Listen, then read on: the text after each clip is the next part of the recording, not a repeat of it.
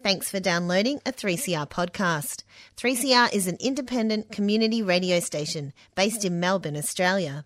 We need your financial support to keep going. For more information and to donate online, go to 3cr.org.au. Now stay tuned for your 3CR podcast. Bring me shelter, I will not harm you. Bring me shelter, please. Bring me shelter, I will not harm you. I would shelter you. People would do anything for their families. It could happen to anyone, anytime. Somebody in France, somebody in England basically sat down with a ruler and just drew lines on map. There are many different ethnic and religious groups that have been divided across borders, and this has caused a significant amount of conflict. There are a lot of people who need safety. It is really cruel for a country like Australia to have policies that are focused only on pushing people away. What we're seeing is a number of people that remain in a state of limbo. And when non-sustainable land use combines with climate change, the crisis of refugees. I wasn't able to go and play with children. I had to go and really be an adult from a very young age. I think that's something that a lot of migrant children can relate to. Really, it was a dream for me to reunite with my family. I was just praying and hoping that that day will come one day. And I think it's very important for people to understand that people have their own dreams as well, and they're wanting to change the world with everybody else. Refugee, refugee, refugee, refugee. Refugee Radio, 855 AM 3CR. A Karu Loruman lay beneath a flat-topped acacia tree, its latticework of branches casting a soft mesh of shade upon his body. He wore a silver earring and khaki shorts, and lay on the side with his arm twisted awkwardly beneath him. The left side of Akaru's forehead was gone, blown away by the exit of a bullet. His blood formed a greasy black slick on the desert floor. His sandals, shawl and gun had been stolen. Akaru had been a pastoralist from the Turkana tribe, who live in northwest Kenya on the arid savannas of the Rift Valley. He had been killed the day before when a neighbouring tribe, the Pokot, had launched a massive cattle raid. Akaru's corpse lay here on the ground, exposed to the elements, with goats and sheep browsing nearby. Because the Turkana do not bury people killed in raids... Because the Turkana do not bury people killed in raids, they believe doing so is bad luck, that it will only invite more attacks. So they leave their dead to decompose where they fall. But these supernatural precautions will not hold the enemy at bay, for profound social and climatological forces drive them forth. The group of Turkana I was visiting had been pushed south by severe drought, and were now grazing their herds at the edge of their traditional range, very close to their enemies, the Pokot. In the pastoralist corridor of East Africa, a basic pattern is clear. During times of drought, water and grazing become scarce, and the herds fall ill, and many cattle die. To replenish stocks, young men raid their neighbours. The onset of anthropogenic climate change means Kenya is seeing rising temperatures and more frequent drought. Yet overall, it is actually receiving greater amounts of precipitation. The problem is, the rain now arrives erratically, in sudden violent bursts, all at once, rather than gradually over a season. This means eroding floods followed by drought. The clockwork rains upon which Kenyan agriculture and society depends are increasingly out of sync. Why did Akaru Loruman die? What forces compelled his murder? Akaru, who had been about 35 years old, had 3 wives, 8 children, and about 50 head of cattle. He had been an important and powerful man in his community, a warrior in his prime, old enough to have plenty of experience and wisdom, but still young and strong enough to run and fight for days on little food and water. And now he was dead. We could say tradition killed Akaru, the age-old tradition of stock theft, cattle raiding among the Nilotic tribes of East Africa. Or we could say he was murdered by a specific man, a Pokot from Karasuk. Or that Akaru was killed by the drought. When the drought gets bad, the raiding picks up. Or perhaps Akaru was killed by forces yet larger, forces transcending the specifics of this regional drought, this raid, this geography, and the Nilotic cattle cultures. To my mind, while walking through the desert among the Turkana warriors scanning the Karasuk Hills for the Pokot War Party, it seemed clear that Hikaru's death was caused by the most colossal set of events in human history, the catastrophic convergence of poverty, violence, and climate change. So begins Christian Parenti's Tropic of Chaos, Climate Change and the New Geography of Violence. In the book, Christian Parenti attempts to sketch out some of the patterns of violence and disruption climate change is expected to bring to the world's most vulnerable regions. Today on Refugee Radio, we're going to explore a topic that we have looked into in previous episodes, that is climate migration, the effect of projected climate change on human displacement. Before we continue, I'd like to acknowledge the Wurundjeri people of the Kulin Nation, the traditional custodians of the land on which 3CR is broadcast, and pay my respect to their elders past, present and emerging.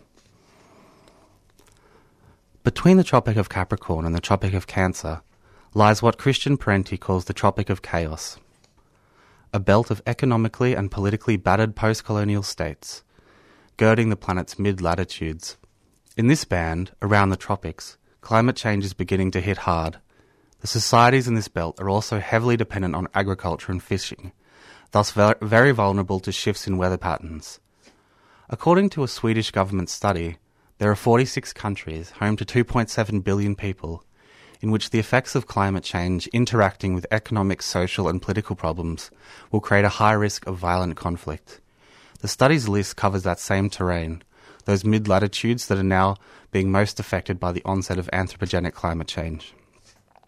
Conflict, natural disaster, food shortages, loss of arable land, flooded coastal areas all mean displacement, the creation of what some people have labelled as climate refugees.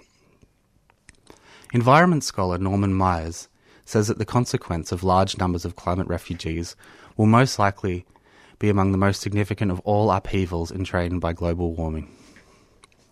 In the report Migration and Mobility, Dimensions of Human Security, the Intergovernmental Panel on Climate Change, more commonly known as the IPCC, summarised the major findings of the climate migration literature as follows.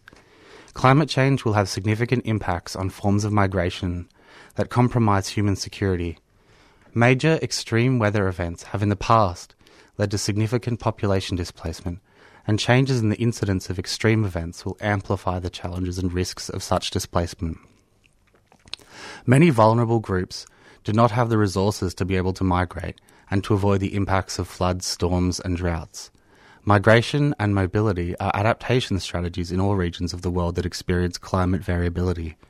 Specific populations that lack the ability to move also face higher exposure to weather-related extremes, particularly in rural and urban areas in low and middle income countries. Expanding opportunities for mobility can reduce vulnerability to climate change and enhance human security. In 1990, the Intergovernmental Panel on Climate Change predicted that the gravest effects of climate change may be those on human migration. Increasing storms, droughts, flooding, proliferation of pathogens, and rising sea levels will wreak havoc upon the world's urbanised coastlines and agricultural economies. This suggests a future in which millions of people will be on the move. A 1 metre rise in sea level will inundate terrain currently housing about 10% of the world's population. Many other people living far from the sea on semi-arid agricultural lands will also be unable to adapt and forced to move. I think those stats about 1 metre of sea rise were from Christian Parenti, who wrote that a 1 metre sea level rise into 2100 was almost inevitable. But I think I had a look into it, and the IPCC's most recent report on oceans in the cryosphere reports that in a worst-case emission scenario, a sea level rise of between 61 centimetres and 1.1 metre is now likely by 2100. Okay. As early as 2001, the International Federation of Red Cross and Red Crescent Societies reported that more people were being forced to leave their homes because of environmental disasters than war. By 2050, global population is expected to peak at 9 billion, and at current emissions trajectories, global temperatures could be close to 2 degrees centigrade Celsius hotter than today, or more. The question of the impact on human migration is still uncertain, as nearly anything over 30 years into the future is. When I interviewed Dr. Celia McMichael from the University of Melbourne School of Geography recently, she told me that there are hugely varying estimates about the scale and quantification of the number of people who will be displaced by climate risks into the future. It's very common to read estimates of hundreds of millions who will be displaced by mid-century, but estimates have gone as high as 1 billion or more and as low as tens of millions.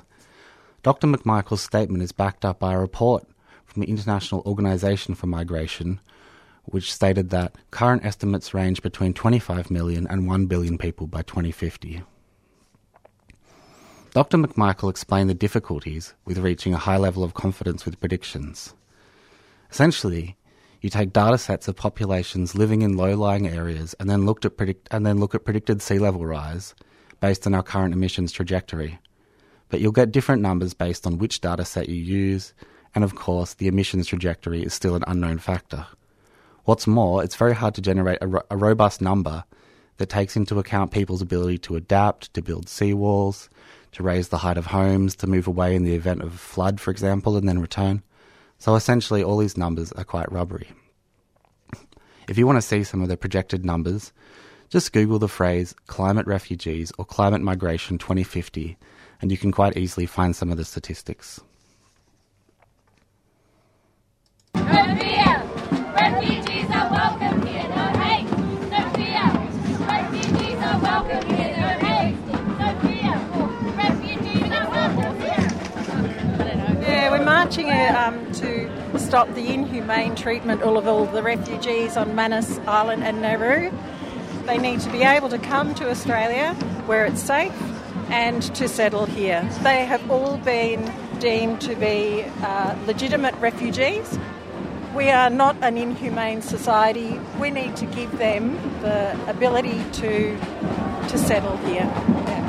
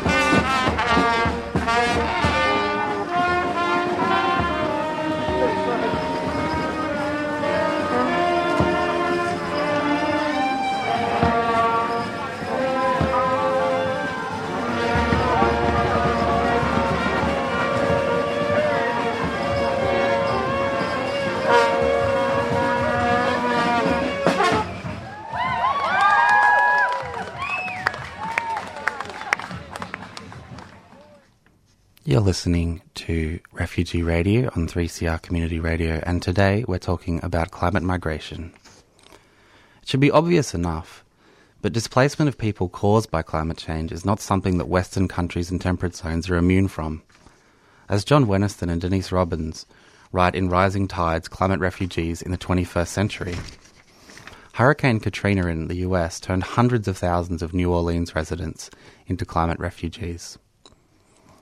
In August 2005, Hurricane Katrina struck New Orleans and the Gulf Coast with a 28-foot storm surge that left only a few structures along the coast standing. New Orleans survived the initial hit, but was heavily flooded. As levees were breached, the swirling waters flooded neighbourhoods, leaving people stranded on rooftops. All told, during the course of the storm, over 1 million people were evacuated from New Orleans and small towns in rural and resort coastal areas. After the storm subsided, it was widely assumed in the media and among government agencies that people who left New Orleans and other towns along the coast would return to reclaim their homes and rebuild their flood-stricken lives. Several 100,000 did not. They had neither job nor home to return to. Thus, hundreds of thousands of Americans had transitioned from the role of evacuees to that of climate refugees. Climate justice essayist Mary Anais Hegler calls Hurricane Katrina the first big US-based climate migration. It was nothing but a harbinger, she writes. Hegler wrote a touching piece recently for Guernica magazine titled After the Storm, in which she talks about how Hurricane Katrina and the murder of Emmett Till shaped her commitment to climate justice. We'll start with an excerpt.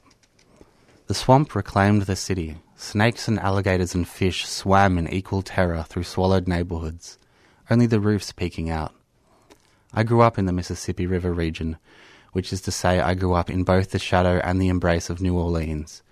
We had Mardi Gras parades, and it was easy enough to find king cake. It wasn't unusual to see ATMs with French as a language option. If the day was clear enough, we could point the antenna just right and get New Orleans radio stations that played the newest Master P, Hot Boys and DJ Jubilee before we heard them anywhere else. It was devastating to see these people, whom I'd always known to be as generous with their culture as they are with their laughter, suffer so hideously. We'd always known that New Orleans was unlike any other place in the country, or the world, but we never thought we'd see New Orleanians referred to as refugees in their own country. It was as heartbreaking as it was unbelievable. Katrina's refugees settled mostly in Texas, as John Wennison and Denise Robbins write, a new and unfamiliar environment.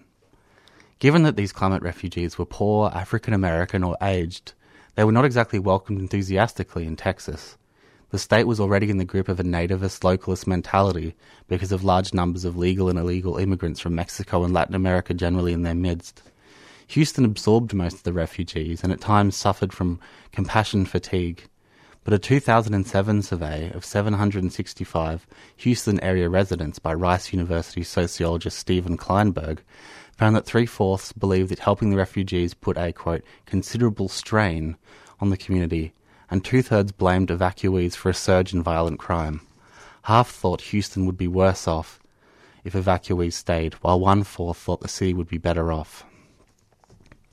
Of course, many will immediately cast doubt on the possibility that Hurricane Katrina was caused or worsened by climate change. And obviously, it's often not possible to look at highly complex phenomena like hurricanes or cyclones and say climate change was the lone perpetrator responsible for them. But there are still ways for scientists to get some idea of the role of warming in hurricane activity and particular storms through other approaches. A 2013 study published in the journal Climatic Change found that Katrina's impact on the Gulf Coast would have been significantly less damaging under the climate and sea level conditions of 1900, when its storm surge would have been anywhere from 15 to 60% lower. Essentially, the study illustrates that sea level rise has so far been the clearest link that can be made between climate change and storms today. Like its effect on hurricane activity, rising sea levels will likely be one of climate change's most significant effects on human displacement. In 2007, the IPCC predicted that sea levels could rise by an average of 7 to 23 inches during this century. As I mentioned earlier, the most recent IPCC report on oceans in the cryosphere suggested that under a worst-case emission scenario, a sea level rise of between 61 centimetre and 1.1 metre is now likely by 2100. Although the rise could be substantially higher if Antarctic ice disappears faster, the report says, with recent research suggesting a rise of as much as 2 metres if that eventuates. The impact of such sea level rises on coastal communities would be enormous. A study published in the journal Nature Communications a few weeks ago says that land that is currently home to 300 million people will flood at least once a year by 2050 unless carbon emissions are cut significantly and coastal defences strengthened. And the authors of this report say that calculations could still underestimate the dangers because they are based on standard projections of sea level rise in a scenario known as RCP 2.6, which assumes emissions cuts in line with the promises made under the Paris Agreement. But of course, countries are currently not on course to meet those pledges. The study revised upwards previous estimates, and the biggest change in estimates was in Asia, which as we know is the continent home to the majority of the world's population. The numbers at risk of an annual flood by 2050 increased more than 8-fold in Bangladesh, 7-fold in India, 12-fold in Thailand, and 3-fold in China. Let's take Bangladesh as an example, as it is a country that's extremely vulnerable to climate change. The Ganges Delta, a region that consists of most of Bangladesh, is one of the most densely populated parts of the world. Bangladesh holds 165 million people in an area smaller than Victoria. According to my perhaps dubious online calculations, the land size of Bangladesh is around 60% of Victoria. For reference, the population of Australia is not even 25 million compared to Bangladesh's 165 million. 1/3 of its citizens live along the southern coast in a meshwork of island villages, farms and fish ponds, connected by protective embankments. Most of the country's land area is very low-lying, and during the rainy season, more than 1/5 of the country can be flooded at once. For tens of thousands of years, people living in the Ganges Delta accepted a volatile, dangerous landscape of floods and tropical storms as the cost of access to rich agricultural soil and lucrative maritime trade routes. However, climate change is disrupting traditional rain patterns, droughts in some areas, unexpected deluges in others, and boosting a silt-heavy runoff from glaciers in the Himalaya Mountains upstream, leading to an increase in flooding and riverbank erosion. Meanwhile, sea level rise is pushing salt water into coastal agricultural areas and promising to permanently submerge large swaths of coastal areas. A report released in January of this year by the US Government Accountability Office quoted Tasneem Siddiqui, a political scientist who leads the Refugee and Migratory Movements Research Unit at the University of Dhaka, as saying, "Right now, the government's vision is to have no vision. It's just that everything is in Dhaka and people are coming to Dhaka, and Dhaka is collapsing. People have always coped with flooding, and they learned how to cope with death, but with climate change, many of the damages are permanent."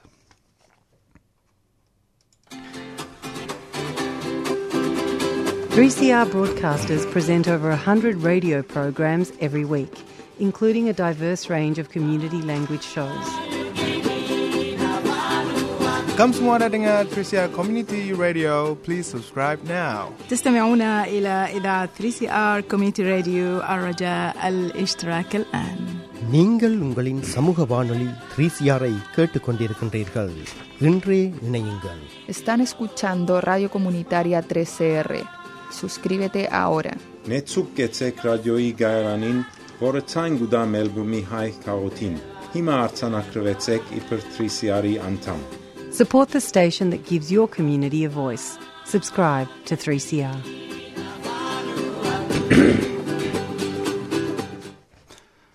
In the stories of Akaru Loriman of Kenya and the citizens of New Orleans and Bangladesh, we can see some of the new challenges that the climate crisis brings. Firstly, the challenge to the definition of a refugee, first established in the 1951 UN Convention. Consider the case of Ione Teatiota, a man from the Pacific island nation of Kiribati who applied for asylum in New Zealand in 2010 on the basis that rising sea levels were slowly swallowing the land under his feet.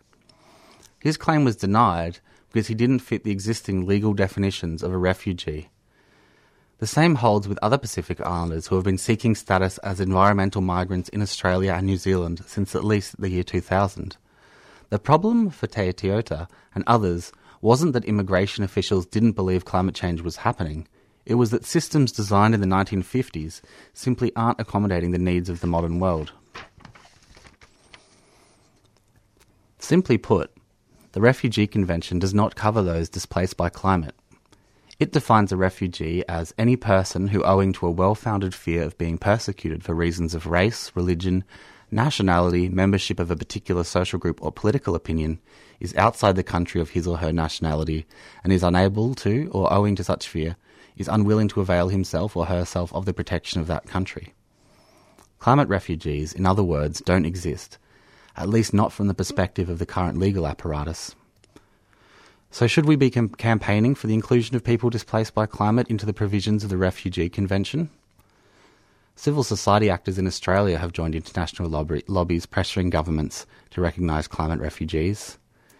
Several years ago, a publication by Friends of the Earth and Climate Justice argues that Australia has a disproportionate responsibility for creating them, seeing as we have about 0.03% of the world's population but produce around 1.4% of the world's greenhouse gases, and hence an onus to recognise them officially as a separate category of refugee.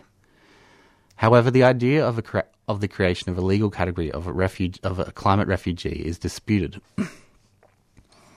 Dina Ionesco, the head of the Migration, Environment and Climate Change Division at the UN Migration Agency, says that we should be talking about climate migrants, not climate refugees.